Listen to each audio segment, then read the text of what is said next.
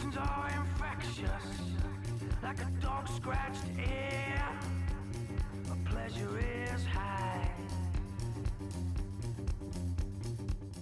Welcome to the Box Tunnel Survivors Group, a place for those affected by the issues raised in the TV show Being Human.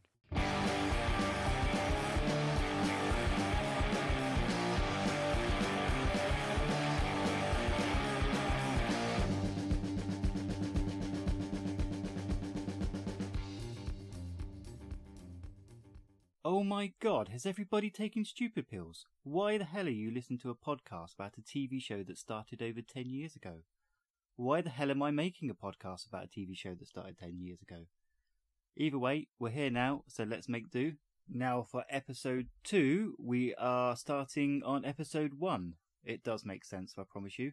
Now just sit back, relax, close your eyes, and let's pretend it's 2009 all over again. Ah, they were the days. So, my first guest as we venture into the series proper is Hannah Booth. I know the first question that I'm going to ask you is going to have an easy answer. Oh, I wonder what it could be. Do you identify as a vampire, a werewolf, or a ghost? Oh, such a tricky question. I'm going to say, considering my room is full of bats, a vampire. I'm shocked. I know, what a surprise. Hang on a minute, I need to backtrack there. Your room is full of bats. Yes, yeah, I've lost track of how many, but basically if I see a bat-related anything, it will somehow find its way into my room.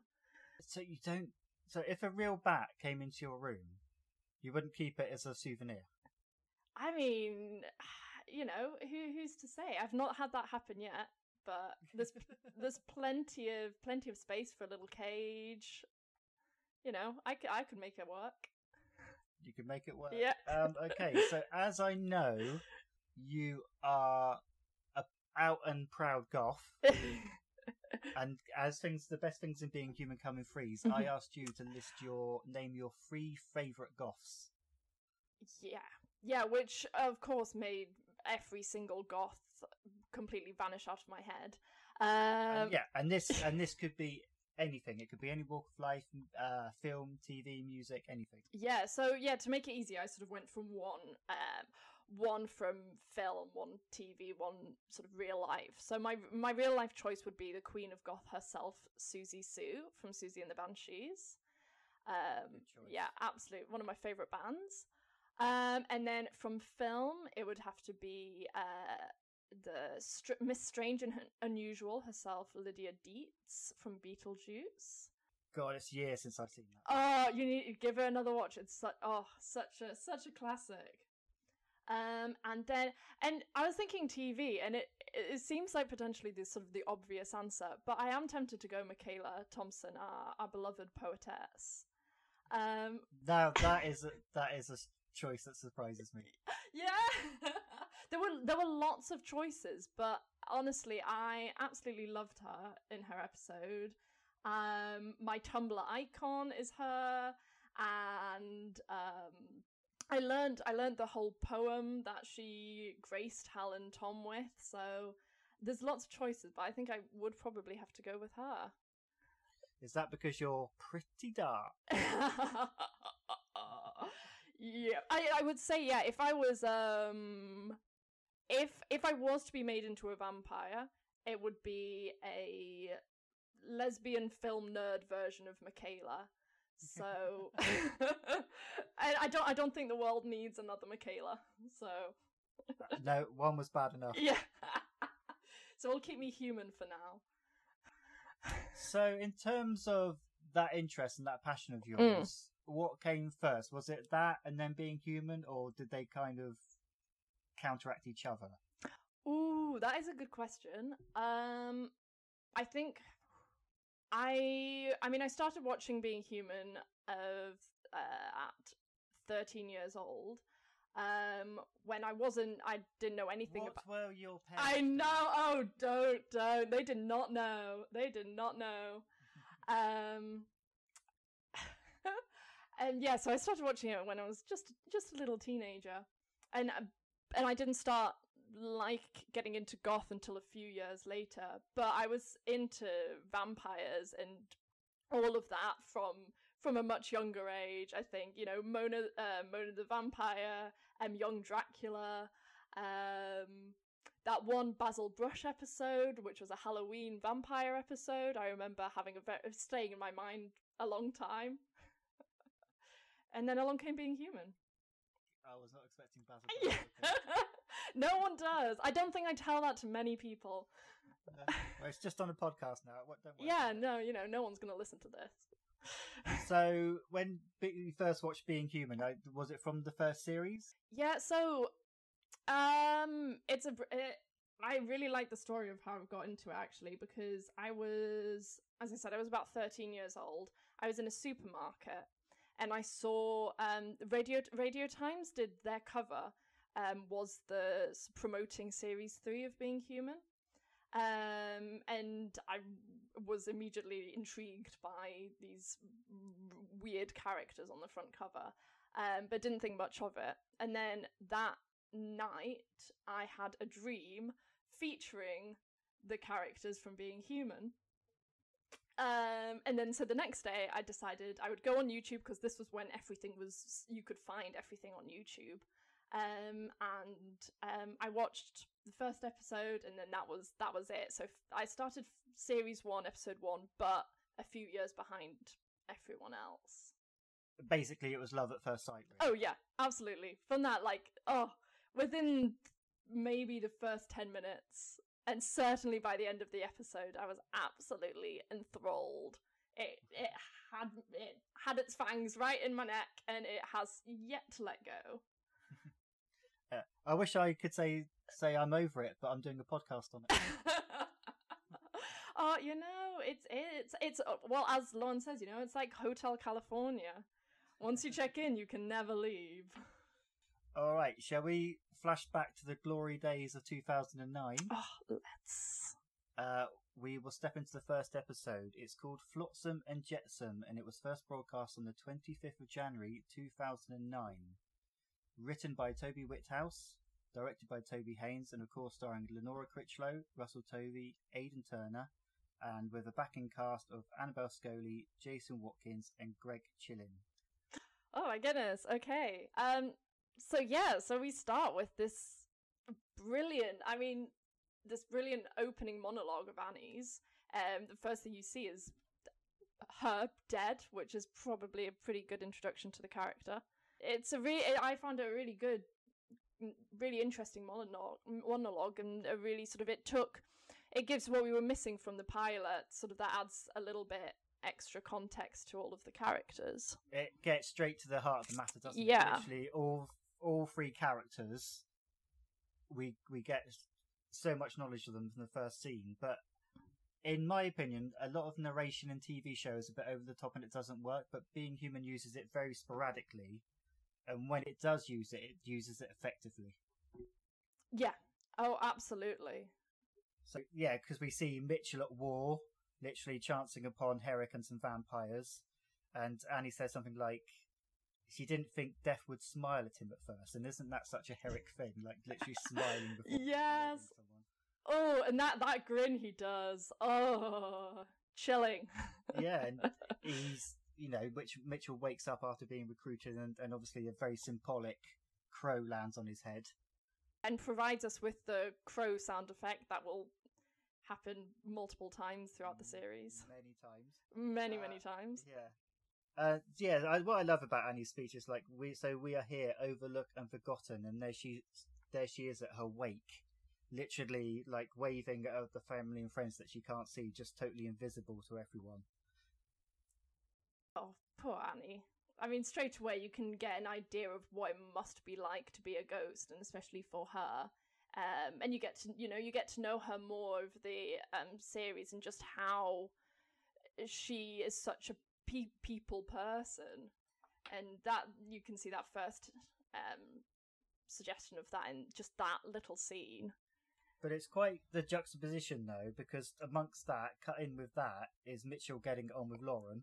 Yeah. And, Woo! Feasting. Yeah, having a little nibble. Yeah. Oh gosh, yeah. And then of course after that we get a bit of George. Straight away. Tick in the old bum box. Yeah, pound in the bum box. Yeah. Yeah, and again, it's like Annie's words again. He's an aberration, the stuff of nightmares.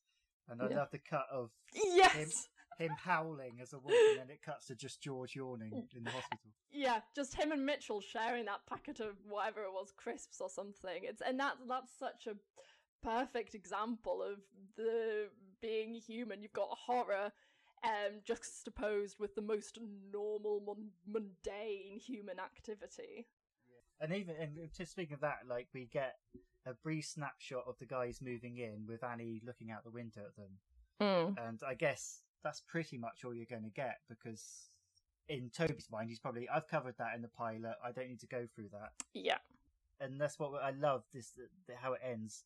So what have we got left to look forward to, us refugees, the flotsam and jetsam of death? If we still deserve such a thing as mercy, we find each other or something. As mercy, we find each other. Yeah. You know, I left that pause because I knew you'd try and complete it. I know. And then I panic and everything goes out of my head. Yeah, we get the first glimpse of the colourful Totterdown streets, which is a suburb of Bristol, with a pizza delivery guy. As is often used in Being Human, the Bristol accent is used to great effect. 12-inch mesh of meat. No, made her drive around and I cannot do accents to save my life. So Annie is now visible, probably due to the events of the pilot, and she's giving a masterclass in absolute small talk to the delivery guy. Yes. Typical Annie, enthusiastic. She is also doing her bit for feminism by happily being called a slag. Yes, I love her joy at that. She's so proud, and the other two are just like, what is this? Now I'm going to get to the crux of the matter straight away, and I'm sorry I'm going to bring this subject up. Mitchell is a vampire. Yeah. He doesn't have a heartbeat, but he eats and drinks. So I'm going to be blunt here.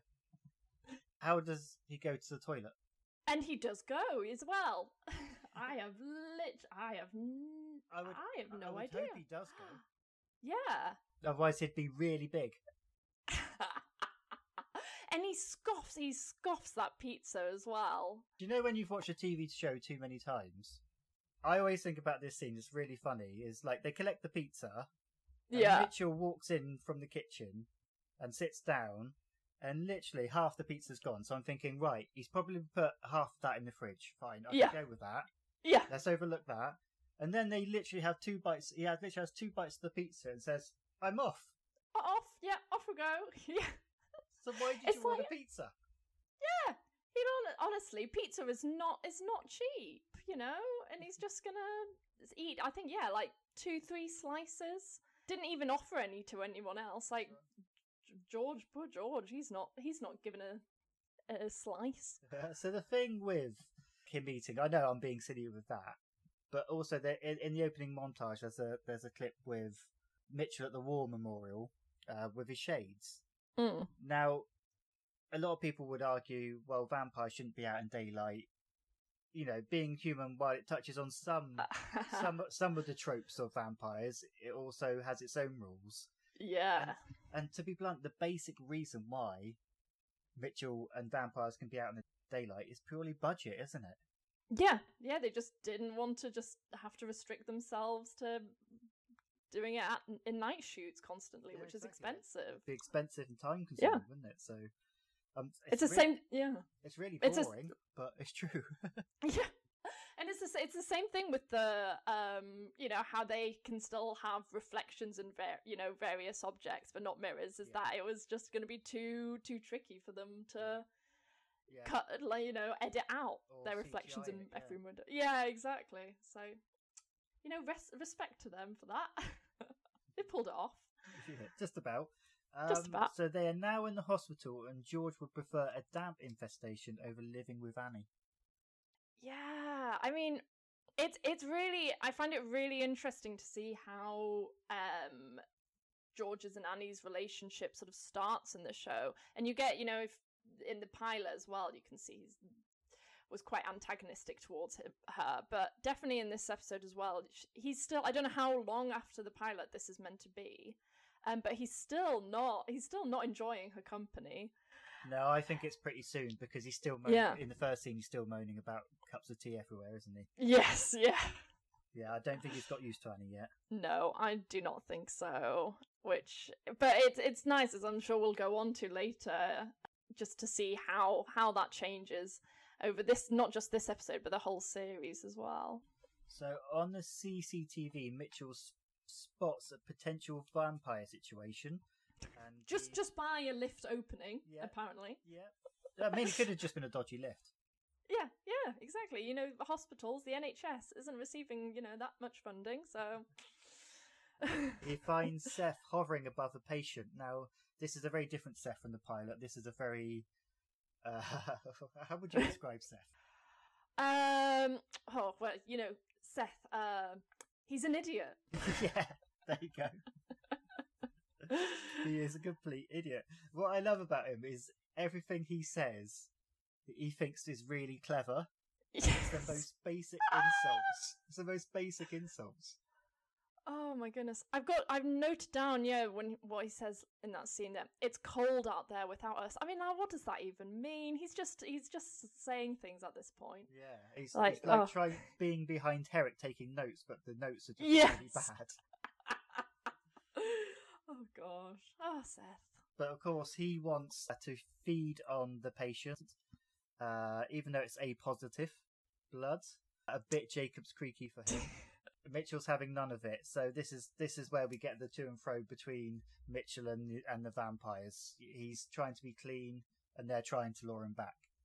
Yeah, and it's I like this scene because it gives sort of an introduction to what makes a vampire, in that it's you've got the super strength, the fangs, the black eyes, and then you've got the insinuation of what happens when they don't feed, and also the fact that vampires can go without blood.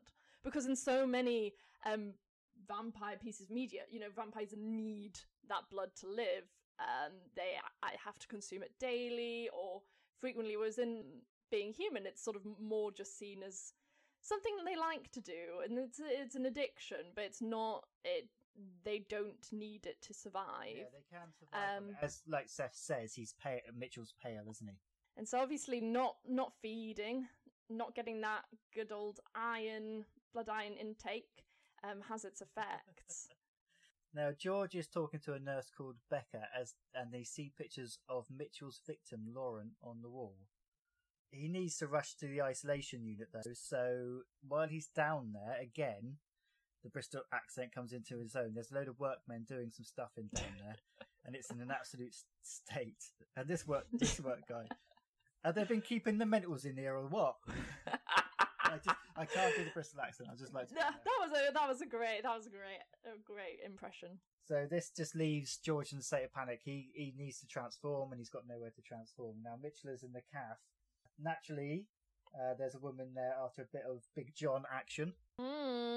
Yeah, hell yeah, it is. He is. And then, Mitchell vanishes off, runs after him. They go off and they end up in the woods. And it's the woods scene, aka probably my favourite scene in the first episode. Is it really? It's one of them. I mean, I love the whole episode, but this is an iconic scene. Yeah, set to the music.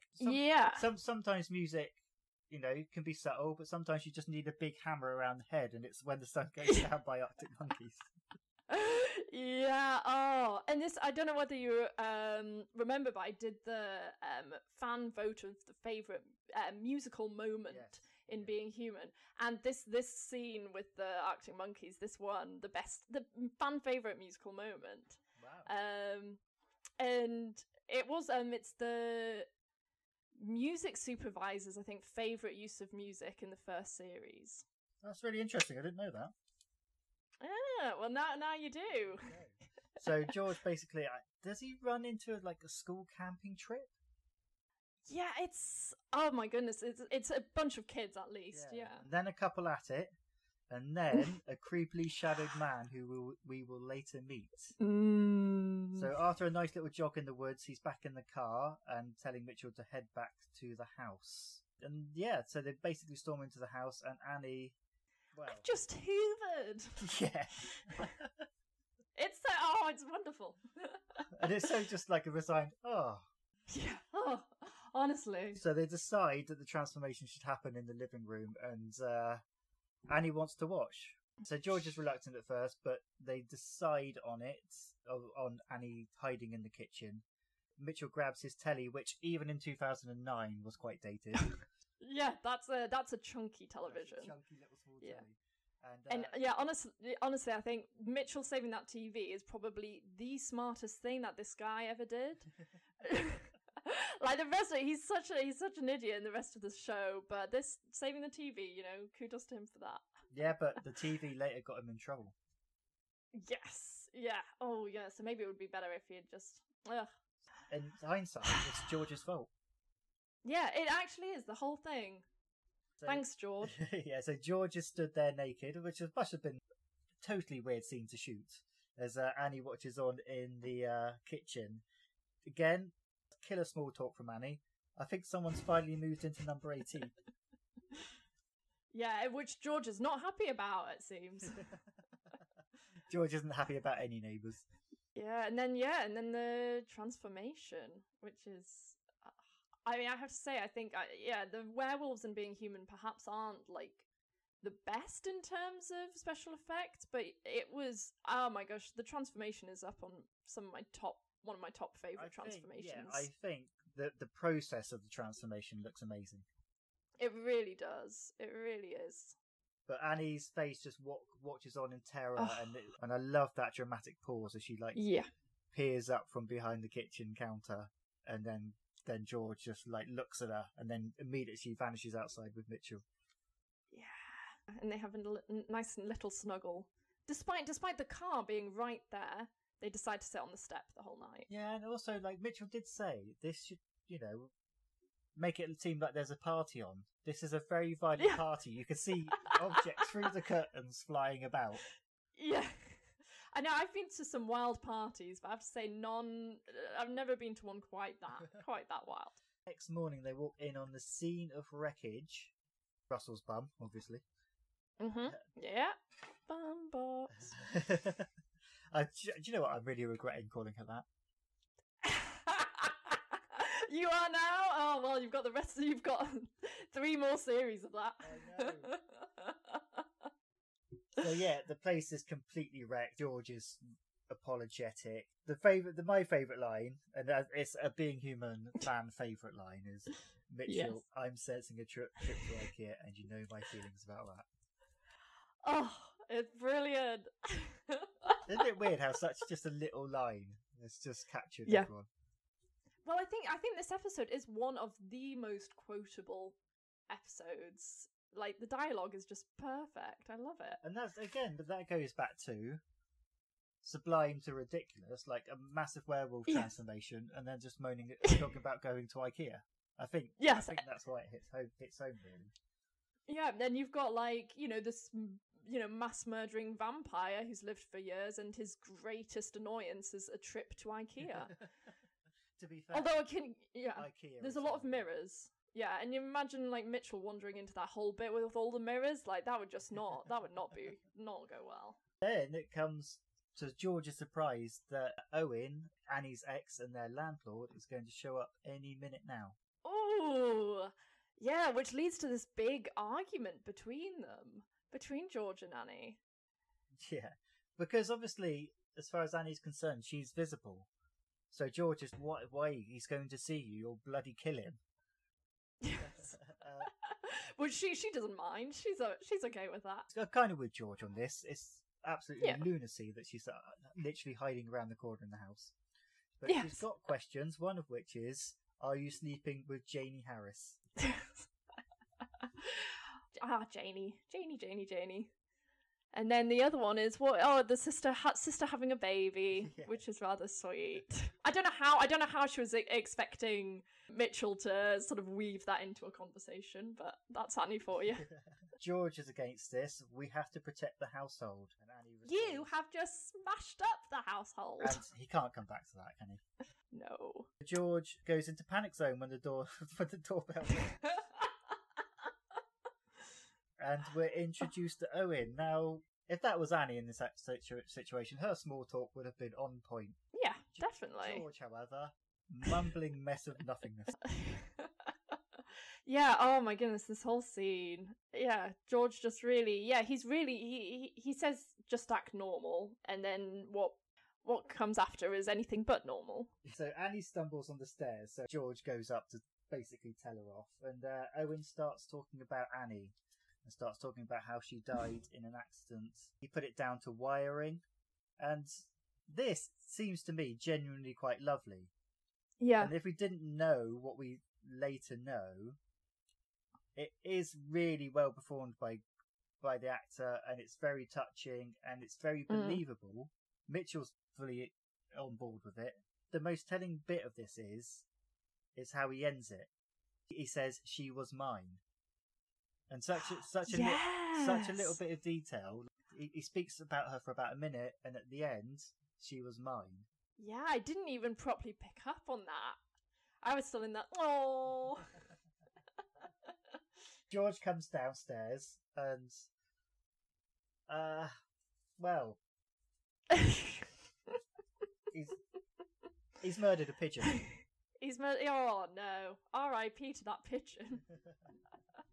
With a shoe, no less. I mean, that's I love Mitchell's reaction to that, just like spitting out his beer. So Annie comes down the stairs, obviously heartbroken, and Mitchell reassures her that he loved her very much. And there's a really nice moment where she grabs his bottle and like just literally touches it with her lip. It's a really sweet moment, that. Which George almost ruins by asking about the squeaky tap. Yeah, but of course. Now we go for the first proper introduction of Herrick, holding an audience captive with basically what is called shit magic. You weren't impressed? Well, I'm not a fan of magic anyway, and even if Herrick's doing it, I'm still not going to be impressed. Oh, honestly, I would have been entranced.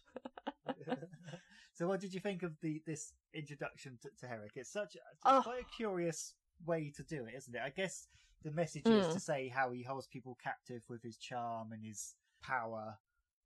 Yeah. I think that's basically what this whole next 2 or 3 minutes is about, isn't it? Yes, yeah, and his whole conversation with Cara as well, and Mitchell being like, "What's that? More tricks?" And he's just like, "Yeah, no, just manners." But I do love Herrick. I think he's such, and compared to the pilot version of him, I think that Jason Watkins just does a brilliant job right from the off. This is I guess where the difference is. In the pilot, the vampires were in dark, non-distinct places. They didn't really have a personality. They felt detached from the rest of the world in the pilot, didn't they? Yeah, very much so. Herrick in as a police officer, not just a police officer, but he's in a hospital as well. He's infiltrating two big parts of society where he can manipulate them, and straight away he's right there amongst the crux of it, and he's meeting Mitchell. Mitchell's line is, "This isn't your fucking larder." Yeah, oh my goodness. And I really love the idea of having vampires as police. I think it's just so perfect to have these people who are you're meant to be trusting, and actually no, you don't. And I think Lord Toby very much said there's no propaganda here in Being Human. Like throughout the series, there's police are shown to be the ones that you do not trust, and that starts here with Herrick and his right-hand man Set. Yeah, and his I would say chatting up of Cara is part of that manipulation and part of that mind gameplay, isn't it? Very much so. So Mitchell is very concerned about Herrick's plan, but obviously he's being very vague, Herrick. He talks of mass conversion. This is where, the writing's brilliant, but the way Jason Watkins says it, How noble of you to talk on the curse of immortality, so that your friends could wither and decay in hospitals and old people's homes. Mitchell looks offended, but Herrick's just like, I'm joking. And that's just, it's great. And I think, this whole scene between them, it's such a good piece of dialogue, because it gives a bit of more exposition about how, Mitchell came to be a vampire in their previous, relationship, and what Mitchell used to be like, but it's done in such a good natural way. It's not forced down your throat, is it? It's literally no. They're hints. Obviously, they used to be a team, but you're not throughout the series. You're fed a bit more at a time. But you know instantly Herrick has the power. Yes, yeah. But then, he says, people admire you. I admire you. And you can tell right there that, because he comes across as so charming in the episode. But, if someone as nasty as Herrick admires Mitchell, there's some interesting past there. Within a sentence, he can go from that charm to utter menace. In the blink of an eye, he's then talking about going up to the children's ward and recruiting children. Yeah, you are a shark. Be a shark. Exactly. Like, that whole, it goes from jokey, sort of friendly to, really tense. Herrick clearly wants Mitchell back on his side. Mitchell's having none of it. He's saying, I don't expect you to agree, and I love the delivery of this line. Good, I don't. It's mental. Yes. And again, wonderful dialogue. Everything's about to change and nothing can stop it. This is nature, this is tectonic plates shifting, and the only thing you and me get to choose is what side you're on when it happens. Woo! ... Something to ponder. Smirk. Oh, that little smirk, it's just, Yeah, it's Herrick's first great speech, I think.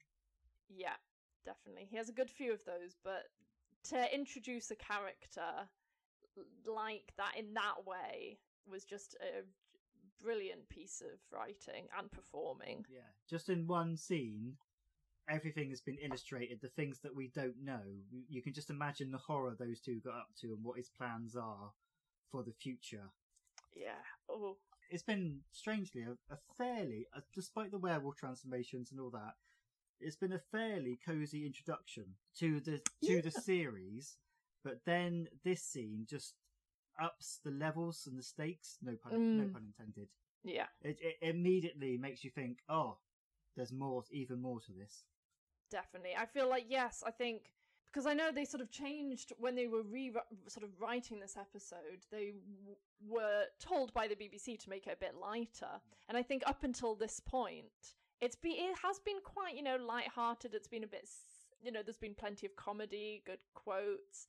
But then this scene between Mitchell and Herrick, that really shows, this may have comedy in it, but we're going to be dealing with some dark shit. Don't get comfortable. That's what that scene's saying, isn't it? Yeah. George and Mitchell are in the linen cupboard, a place supernaturals don't frequent enough. Becca turns up, and George compliments her on the smell of her hair. Ooh. We've all been bad with people we find attractive before. We've all made tits of ourselves sometimes. No one has ever said, "You smell like a polo, have you got a hole?" Oh, George. Oh, I love him. Just that moment, just all three of their faces. I think when I was watching that, I was just like, I repeated it just to watch, just their reactions. And it is just so perfect. Like, George just being like, what the hell have I just said? Mitchell will be like, this is really my friend here? And Becca's just, poor Becca, poor George. Mitchell promises to put in a good word because he can actually talk to women without weeping or setting fire to himself. Back at the pink house, Annie has George's mobile. Now, how do we tolerate such small phone screens? Oh my goodness. I noted that down. I was like, the show overall, I don't feel like it's aged hugely, but that phone. Yes, he's messaging Owen over the leaky plumbing to come over, and it's not a euphemism.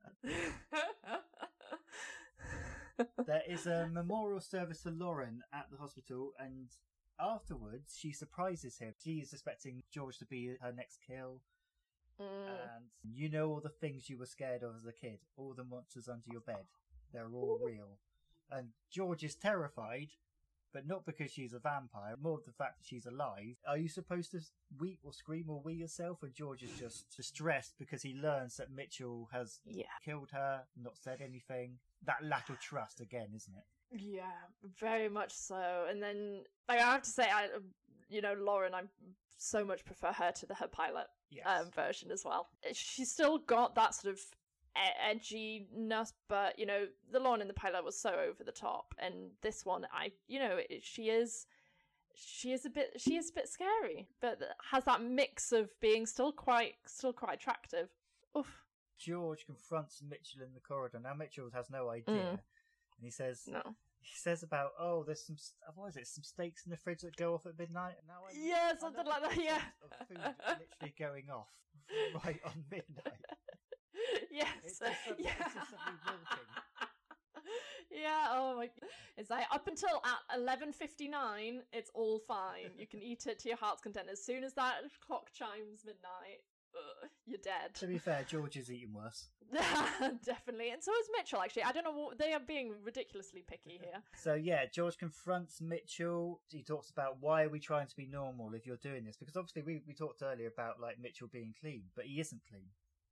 No. Seth thinks he was clean, but obviously he's fed on Lauren. And, you buy a bottle of wine and a packet of condoms. It's one of his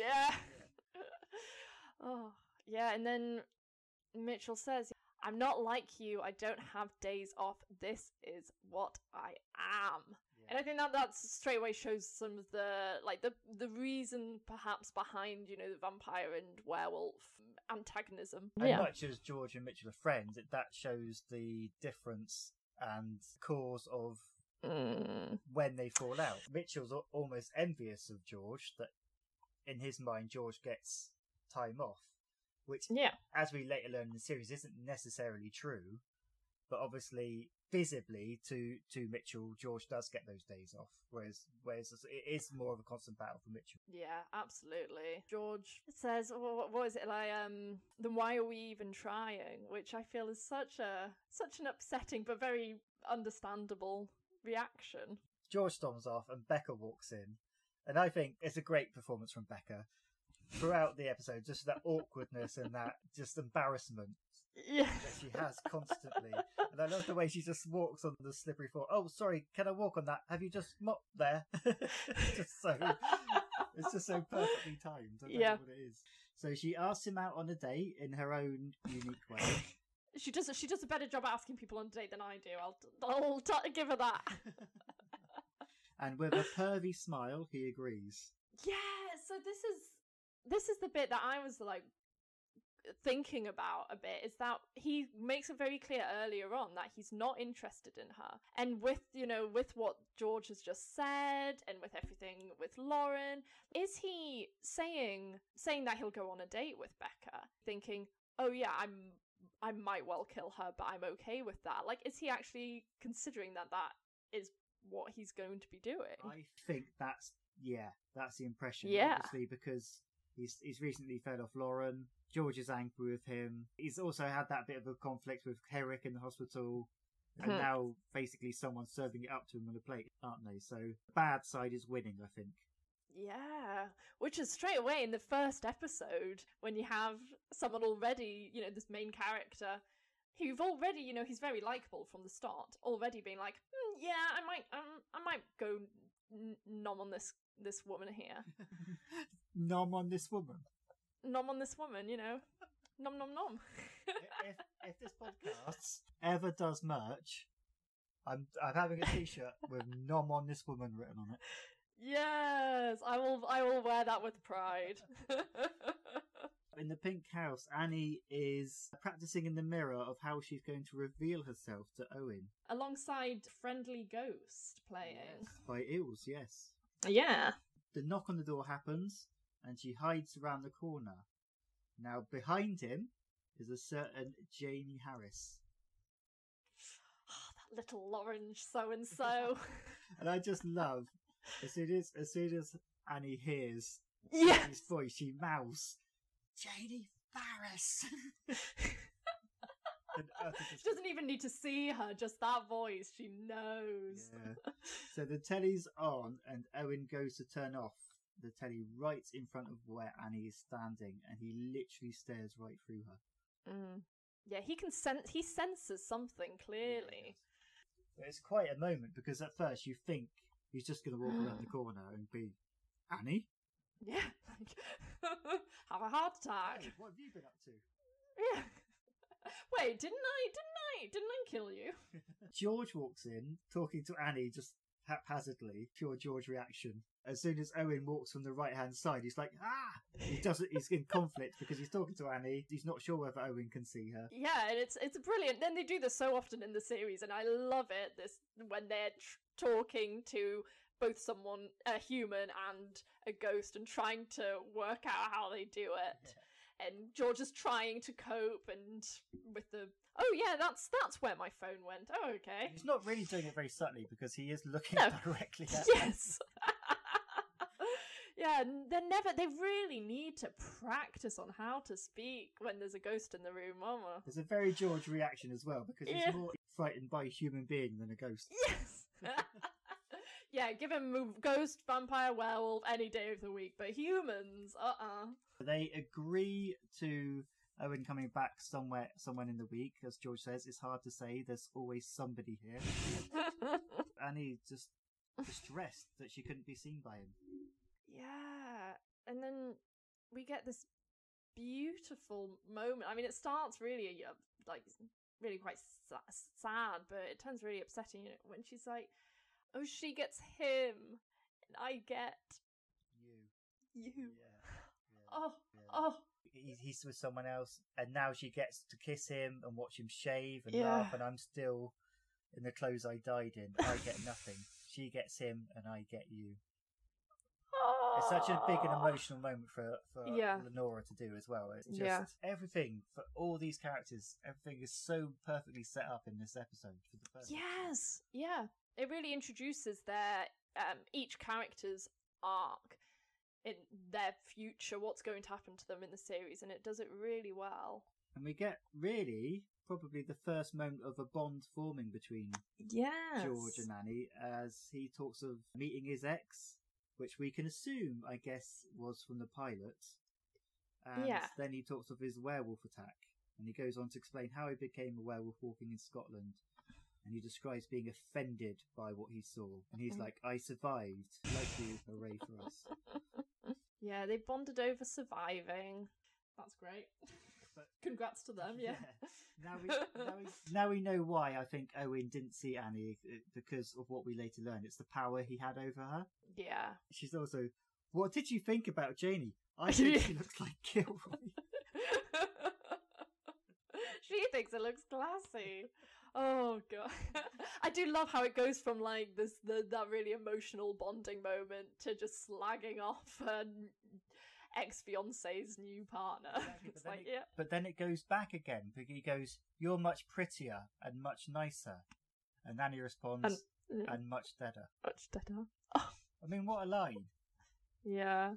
Lenora does that scene so well. It's brilliant, absolutely brilliant. So again, the Bristol accent comes into its own as George has a number-based conversation with a nurse. She's trying to ring Becca about some medication. And she confesses, well, she not confesses, she tells George that he's with your mate. You know, him with the face. Him with the face. Ah, Mitchell, I'm sure everyone, we can all agree he's got a face. And George asks, where did they go? Christ knows. I would have asked, but that would have looked like I gives a shit. I actually went, I went Gavin and Stacey there, not Bristol. Yeah. Like I gives a shit. Yeah, we're going all over the West. Becca and Mitchell are at the bar. Mitchell's exciting conversation about pea-based nerves obviously is doing the trick. But he's got this. This 100-year-old vampire still can't piss in the same toilet as I'll go back to what I said earlier. How can he pee? Yeah. Oh, this is, See, it all comes round. It's a medical mystery. Yeah, he gets the shakes. He puts it down to quitting smoking. And George gets more exercise this time in a more urban setting as he tries to find them. Yeah, no, I want to mention when Becca asks Mitchell how the giving up smoking is going, he says the very, very ominous words of once a smoker, always a smoker, no point in fighting it. And it's like, oh, no, Mitchell, what are you thinking? Lauren goes into the bath. Yes. Pulls up a seat, and obviously Mitchell wants to get Lauren away because Becca has recognised her face, obviously, from the papers and having been recently dead and working in the hospital. So it's all very, very awkward. Yeah, and Lauren is absolutely loving it. She's having the time of her life. And Mitchell then drags her outside, and they have their little chinwag. Mitchell's convinced it's always about Herrick, isn't he? And whereas Lauren is, no, I don't care about all that. She's feeling left by Mitchell because obviously he recruited her and abandoned her. I empathise with Lauren. I think it was an awful move of Mitchell to bring her into that world and then just leave her. Yeah, she talks about Herrick's talking about offering it first, but let's just take it. And whatever it takes, we will drag you back. Yeah. So Mitchell goes back into the date, says his apologies. Yeah, because Lawrence basically changed his. He was all about to go and, as said, nom on Becca, but he gets a jolt from seeing Lauren just taking so much pleasure and desire in killing, and he's nope. I'd happily nom on Becca. Yeah, go on, Mitchell. Just not in the Lauren way. But yeah, Mitchell uses the horrible line, "It's me, it's not you." Essentially, it's not you, it's me. And Becca says, "It's the first time I've heard that before a shag." Yeah. George chances upon Lauren outside. This is the thing with being human. Does it give vampires extra strength? Because she pins George against the wall and raises him properly high. Yeah, I think they have super strength. I don't think they're amazing, Superman strong, but I think they have that extra power, especially if they've fed recently, which obviously Lauren just has. But even, Mitchell, even after not feeding for a while, he could still pin Seth to the wall. Yeah, it's true. George discovers Becca's body. Lauren has feasted on her, nommed. Nommed? Hashtag nommed. Hashtag nommed on Becca. And Mitchell rushes out and tries clotting the blood. In Lauren's words, she's about 2 pints away from being an organ donor. Now, the moral conflict that Mitchell has to do now is recruit her or just let her die. Oh, such dilemma. Do you think he did the right thing? I think he did the right thing. I think he's seen what it does to Lauren. As they say a bit later, can you save her? And saving such a big part of the episode, this theme of the episode and show even. And he says, not another one, I can't. Which, it shows that he really doesn't. And I think that, I think he made the right decision there. And it shows the constant pull at the heart of Mitchell's mind. Because he was literally on a date with the mind. He was going to kill her. With the mind of doing that himself. Yeah. Not probably getting a shag first. It snaps him back into that humanity, doesn't it? Absolutely. Yeah. Suddenly everything is clearer. He doesn't recruit her, and we cut to the hospital. George is concerned with what will the public think, i.e. what will passers-by think, what will it say in the news, i.e. will it get out that vampires exist and ghosts and werewolves? And Mitchell basically looks towards Herrick, who's in the hospital dealing with it, and says they have ways of doing this. We've been around for thousands of years. They have branches everywhere. And he's literally looking at Herrick as he says that. Which is interesting, because it insinuates that George doesn't know about Herrick, or much really about vampires at all, despite them... they've known each other for at least a year. I think there's a flashback later which says they've known each other for 2 years. And so it's how much has Mitchell actually told him about vampires and that? Because it doesn't seem like a whole lot. Honesty isn't Mitchell's strongest point. No, he's not known for that. He's not going to put it on his CV. No. so yeah, I think from a future flashback we can assume he's started going clean about the time he met George. So obviously in his mind he doesn't really want to talk about it. Yeah. He wants to cut it out. They're surprised. They're constantly surprised throughout series 1 about the things that they learn about vampires, because obviously Mitchell hasn't discussed it. So outside the hospital, Herrick confronts Mitchell with "It's make your mind up time," and unconvincingly he says, "I choose them." Which lasts such a long time. And this is what I love. Seth, literally like a little puppy behind Herrick, be seeing you and your little dog, and he looks so pleased with himself. He looks so smug. He's been waiting to use that line as ever since he found out that Mitchell was friends with George, a werewolf. He's had that in his mind, ready to use. We cut to the house again, and Mitchell is looking desolate in the living room, and George describing vampires as predators to Annie. He's like, every inch of them is just hunger and fury. He kind of appreciates the battle that Mitchell was going through. Yeah, it's like the effort it must take him every day not to be like that. Which, yeah, and I think he sort of, he understands then, what Mitchell was saying earlier about, George gets those days off and he has to deal with it every time. And I think it took to then for George to realise just what Mitchell is having to deal with every single day. George suggests going to the pub in an almost reverse of the ending of the pilot, really. Annie was visible at the beginning, now she's reverting to type, weakened by what's happened with Owen. Mitchell is lost because of what's happened to Lauren and now Becca. And Annie says, "I feel safe here. There are monsters outside." Yeah, which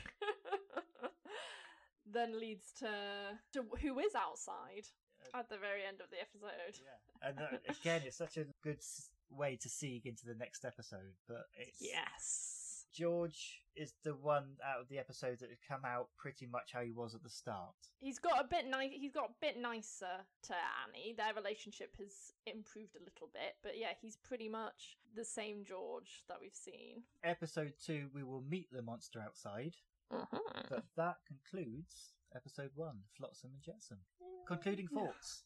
Honestly, I think this is, in my opinion, at least one of the best episodes, not only of Being Human, but one of the best first episodes of anything I've ever watched. I think it just so perfectly encapsulates what Being Human is, which is, this emotional but funny and quirky, but it can be really dark all at the same time. And I think having the pilot beforehand was really good for them to sort of like clean up what they were planning to do, because it feels a very, well thought out and clean episode, which is sometimes quite hard to find in, the beginning of a show. Yeah, it's true. There's a thing like a lot of TV reviewers will say about world building in TV shows, and maybe it's come a bit of a stereotype, but fundamentally it is true. You are immediately in this world. You are set in Bristol. It's got a sense of place.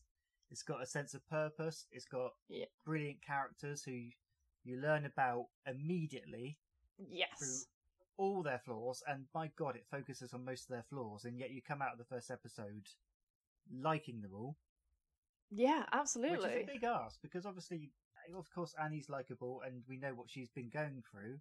And George is a werewolf by accident and a freak of nature, but Mitchell also by an accident and a freak of nature, but he's still killing, he's still got that monster inside him. And yet he comes out of that episode on a par with the other two. Yeah, absolutely. I think I think that it definitely helps that Aiden's quite good looking. I think just a little bit. I've not noticed. Just a tad. But he is like, you're told, you can see the hints of darkness, Big Bad John, you know that he's this killer and he's done awful things in the past. But it's almost hard to believe, because, he's this charming Irish fella and he's wearing bright yellow and he's drinking beer and he's laughing and his smile is just, he's so likeable, and it's almost hard to believe that he's this vicious killer. Which obviously changes a little bit as the series goes on. But this first episode especially, you're sort of, it's very hard to dislike him, and so very, very easy to like all of them. And that's part of why the domestication works, because it brings everything down to our worldview. We all go to work, we all go to the pub, we all do this, we all have to do washing up. And if you set such strange characters and such out there characters in that world, they immediately become relatable. Yeah. To get them relatable despite all the things that they do throughout this show, that's a big ask, and they do it. I mean, hello, the vampires are wearing scrubs. You know? How many shows do you get when this 110-year-old mass murderer is just mopping up floors in a little hospital in Bristol, you know? And dreading trips to IKEA. And being injured by a ghost kicking them in the shin, you know? As well as all of that, you've got the threat level engaged. Yes. Because you've got that complete normality and then this sudden imposing level of threat that you know is going to be serious. By the end of the episode, we've had death, we've had threat of world domination, we've had werewolf transformations, we've had all this, and all while talking about mundane day-to-day activities. And that's quite a challenge. And to set all this up and all these characters in the first episode is an amazing thing. And also the side characters. It's not like the backing characters are rubbish and they're just like throwaway. They all serve a purpose. Yeah. Even even Seth. he's still such an important character. We love it. Wouldn't be Being Human without our lovely picky blood drinker Seth with bad cliched lines, you know. Thank you very much, Booth. You're very welcome. My name definitely doesn't work as a vampire name. I think it does. I need to change it. You think? Nah. It sounds like I'm in secondary school still. Miss Booth. Miss Booth. And that concludes episode 2 on episode 1. Next up, we will be going through Tully, which is episode 3, but we're going through episode 2. Look, you'll get used to it. You can contact us on the socials. On Facebook and Instagram, we are the Box Tunnel Survivors Group. On Twitter, you can contact us at Box Tunnel Pod. And if you want to be a guest on the show, a co-host, and talk about an episode of Being Human, feel free to send me an email. On Twitter, we've been recently doing a thing about music connected to Being Human, not necessarily the music that is in Being Human. Is there a song or songs that you connect to the show or a character in the show that is not in the show itself? If there is, just contact us and let us know. Until next time, I'll be seeing you and your dog.